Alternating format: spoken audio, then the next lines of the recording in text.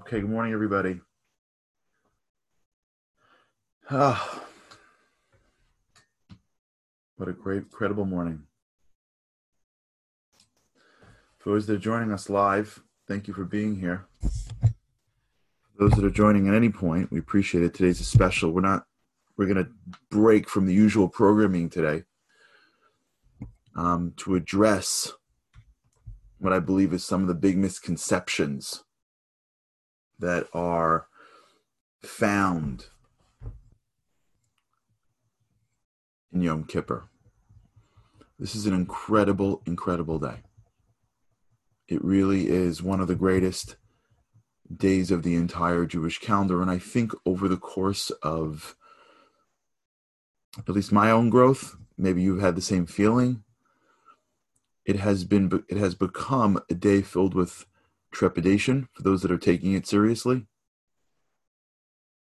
For those that aren't as scared, just maybe inconvenience. We don't like not eating. We're Jews. We don't like standing for those that are going to attend synagogue for long periods of time. It disrupts. We go through a certain period in our lives and we're like in a zone. And Yom Kippur seems to step in and in a way get in the way. I want to explain to you a little bit as to what this is in my learning and my understanding of it and why it is literally the greatest day of the year. It could be hard. I mean, a lot of things in life are hard and they're great at the same time. Being hard and being great are not mutually exclusive. In fact, many times the things that are the hardest are the greatest. It's hard to play in the Super Bowl. It's hard to give birth. It's hard to run a marathon. Right? It's hard to do things that are the most, that we look back on and say this was the most important thing that we did, or the things that give us the most joy. Pain doesn't necessarily preclude depth and happiness. What blocks us from that level of happiness is not pain, it's misunderstood pain. So when we think the things that we have are for nothing, if I would run down a highway because someone would point a gun to my head and say, run, it would be the worst day of my life. If I put on a number and have people to my right and to my left and everyone cheering along the way, I'd be like, this is amazing. Right? It just all depends on how you understand what you're going through. Let's begin with our coffee. Okay. One of the great misconceptions that we think that at the core of Yom Kippur, it's the Day of Judgment. The Day of Judgment took place on Rosh Hashanah. Rosh Hashanah is called Yom Hadin, the Day of Judgment. Rosh Hashanah, the Mishnah teaches us that everyone passes before God and God judges them. Yom Kippur has a different experience. The only reason why we connect it to judgment is because it's actually a gift that God gives us. Because God can judge us in half a second, less. The reason why he stretches the judgment period past Yom Kippur is because he's being good to us. Remember, everything we do is connected to an original time in which we did it. So Yom Kippur is representative of an anniversary of ours. The Jews got out of Egypt. Remember the story. They traveled through the desert. They got to Mount Sinai. And God gave them the Torah. God gave them the book. But it was more than that. God gave them an offer of marriage. The imagery of the Torah of Mount Sinai is the imagery of a bride and a groom. It's the love that God expressed for us and says, will you be mine? And the Jews said yes. And that moment at Mount Sinai was a moment of connection between the Jews and God that never happened before, hopefully we'll see it again, but hasn't happened since.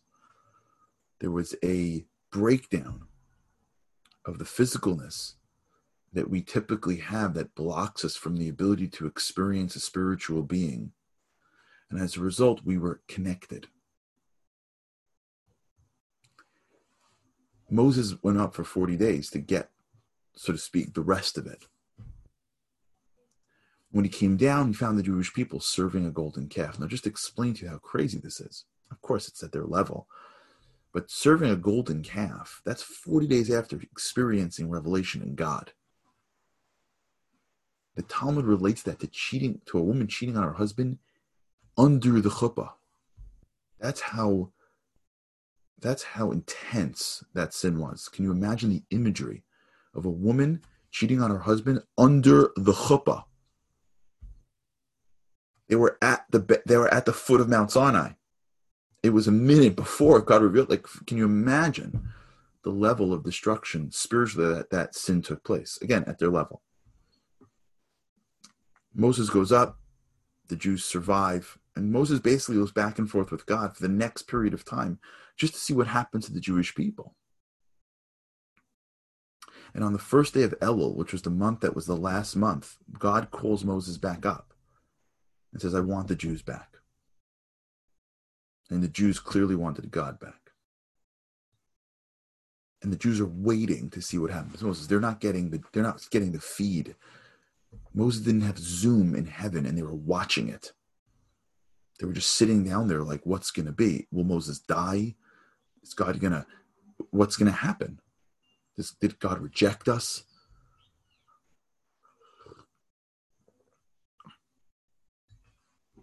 And on the day of Yom Kippur, they see Moses walk down the mountain. Can you imagine what it must have felt like to be standing in the desert? Remember, this all took place months earlier. The sin of the golden calf. Weeks upon weeks of what's going to be with us. Will God reject us? Does God love us any longer? Are we his nation anymore? What happened to that marriage that we once had? Did we ruin it? And if you can imagine the scene of the Jewish people, can you imagine what it must have felt like for the nation to stand and to look up and see Moses come back down on that mountain with new tablets, signifying the relationship again. God didn't reject us. He loves us. He wants us. That feeling of we're back, that feeling of we will continue to be in his embrace. That's Yom Kippur. It is the anniversary of the couple coming back together. It is the anniversary of God saying, I love you forever. Although you hurt me in a way, of course it's God, you can't hurt God, but theoretically, like in our own minds, although you did something that could have destroyed our relationship forever, my love for you runs so much deeper than that. That's what Yom Kippur is. It's a day of love. Along the way, we get used to the imagery of the big bad wolf God who holds back all the good stuff and needs us to like bow and pray, and maybe he'll like release a little good to us.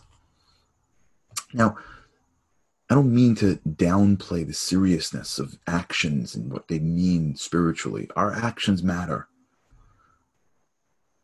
What we do has impact on the spiritual world and impact on relationship with God. I don't want to downplay that to be like, you do whatever you want. But how that now becomes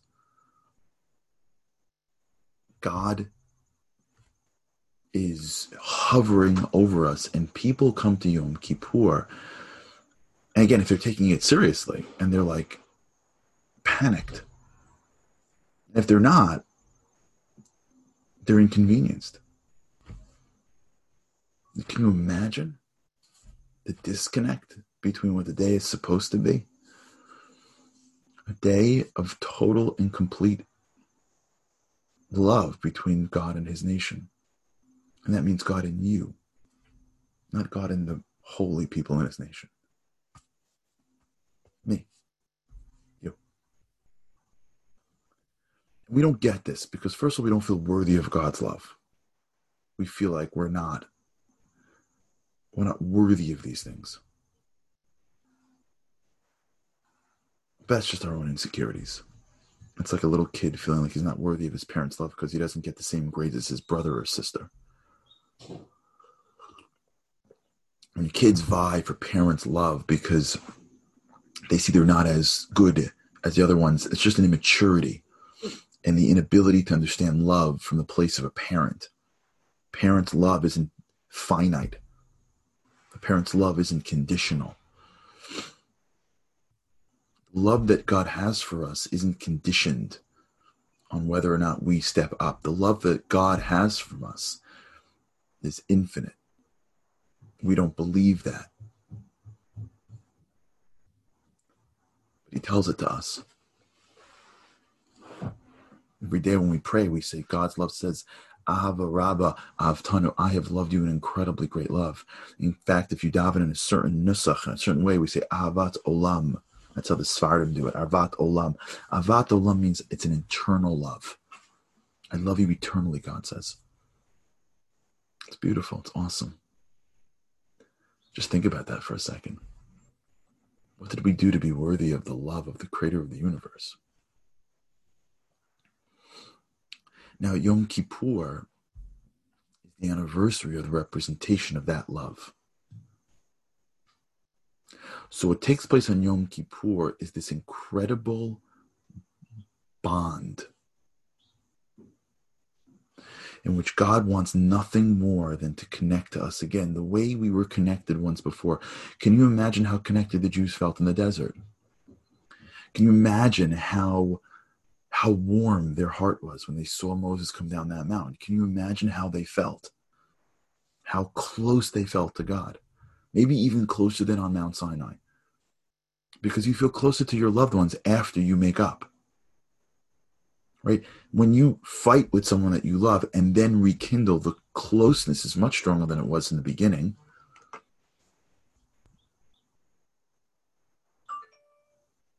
So can you imagine the love that the Jews felt for God at that moment? That may have been the largest expression of love ever in Jewish history for the first time. And so what the goal of Yom Kippur is to get us back to that love. To get us back to that bond. This word in Hebrew is called devekut, devekus. And when you bond with God at a level where you are connected, as you connect to God at that level, everything that is yours that was impure or a sin or a mistake, anything that is not pure immediately becomes pure. There's a line that I don't have in front of me because the book that I learned it is in the other room. It's from the Nesir Shalom. It's from, if you can look here at the thing, it's those red books in the corner.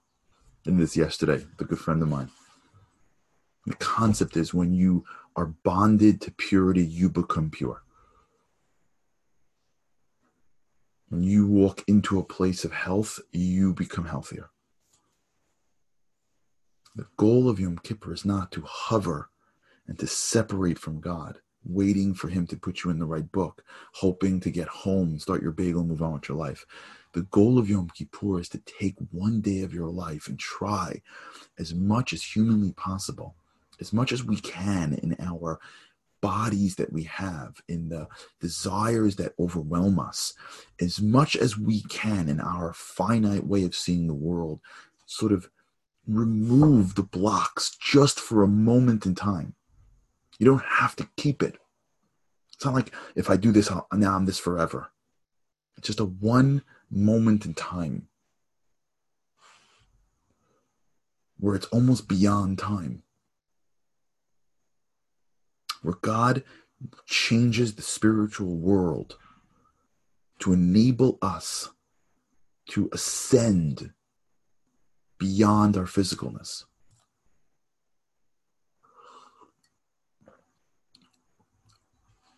There's a prosecuting angel that's always around us.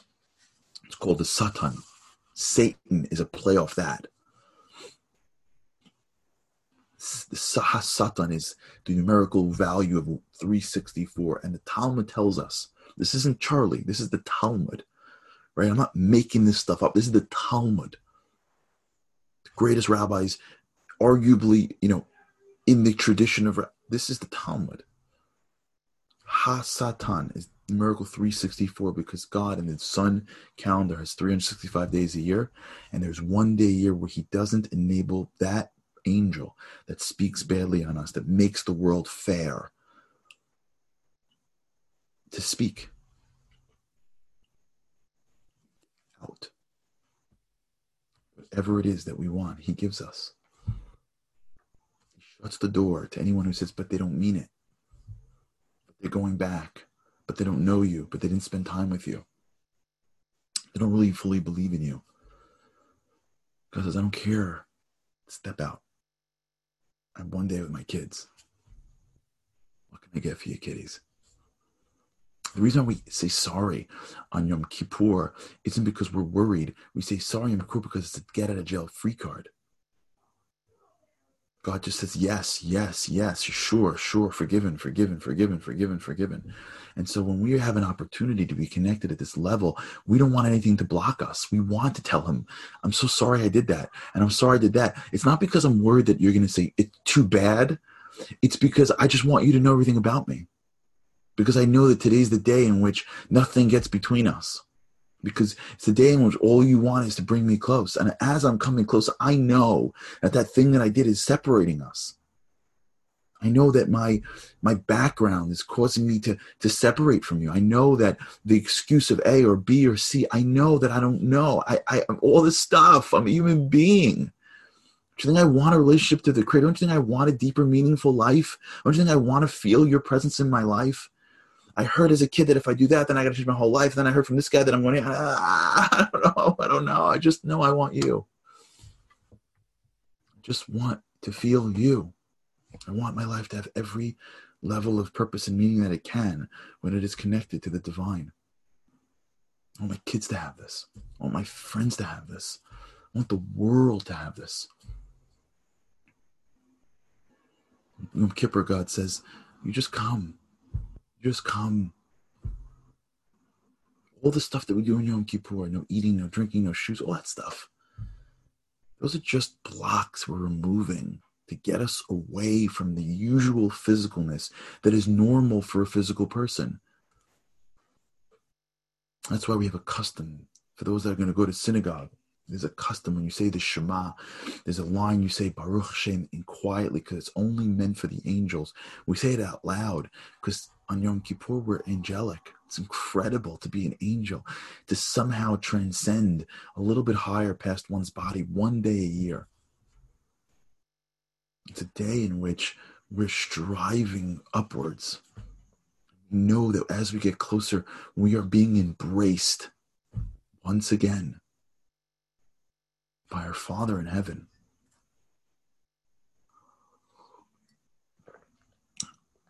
There's no day like this. And yeah, we want to have a good life. We want to get into the good book, and we pray for that. But there's no greater book than the book where God is running our lives. There's no greater success than success that we feel God in our presence. There's nothing greater in life than the level of meaning and purpose that relationship has. And that's available on Yom Kippur in a way that is unlike any other day. It's a day of complete and utter love. In the old days when we had a temple, the whole world, the whole country would stand around that high priest, and he would do these things, and people would see God's presence. He would say the names of God that would bring the energy in more, and people would feel it to a level where as they felt the divine energy in this world, they would have to bow. They would be overwhelmed. That's what this day is. The gift that we have is we take the judgment day and we wrap it around this day, because we know that if we just take judgment through Yom Kippur and just keep on saying sorry, God's like, okay, all right. Like going to a judge, and then he's a tough guy, and then he takes off his mask and it's your dad. And he's like, oh, fine, I'll see you back in the house. Tell your mother, I'll be home at 6. I'm going to get you in trouble. If I do, your mother's going to kill me. Clear. Rosh Hashanah was a day where God's the Melech, the king. Yom Kippur is the day where God's your dad. More than that, God's your beloved.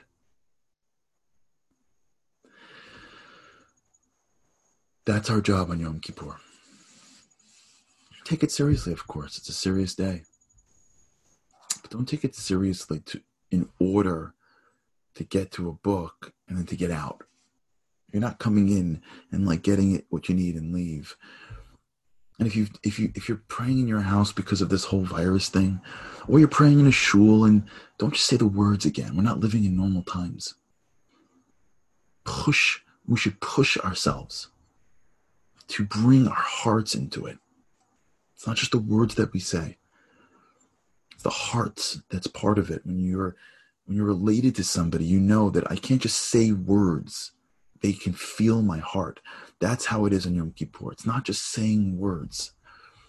It's bringing my heart into this day, pushing myself emotionally to try to find God, to try to give him more of me, to delve into my own blocks, and to apologize, not because I need him to give me, because I want to be closer. And because his arms are open and he's saying, whatever you apologize for, the answer is sure. We got 25 hours. How in the world can we eat when you got 25 hours alone with the creator of the universe? That's the mentality. And if we go in to Yom Kippur with the mentality of love, desire, I want to find you. When I leave this day, I may not be able to do this again, but I don't want to leave the same that I came in. I know I'm running a minute or two. Let me end with this story, this imagery.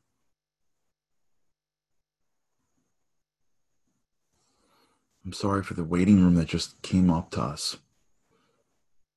Andy's going to post this again on the WhatsApp chats. I want to end with this one thing. I've been thinking about this a lot. I remember reading about a man named Eli Cohen. Eli Cohen's a hero. Eli Cohen. He was an Israeli spy that was a spy in Damascus. He was an Israeli spy against Syria. Remember, we fought wars against Syria. And he was able to get in, infiltrate at the highest level, know where the spots were, where there were all these tanks, and he really helped Israel. He had a family. They lived in Israel. He had a wife, he had kids.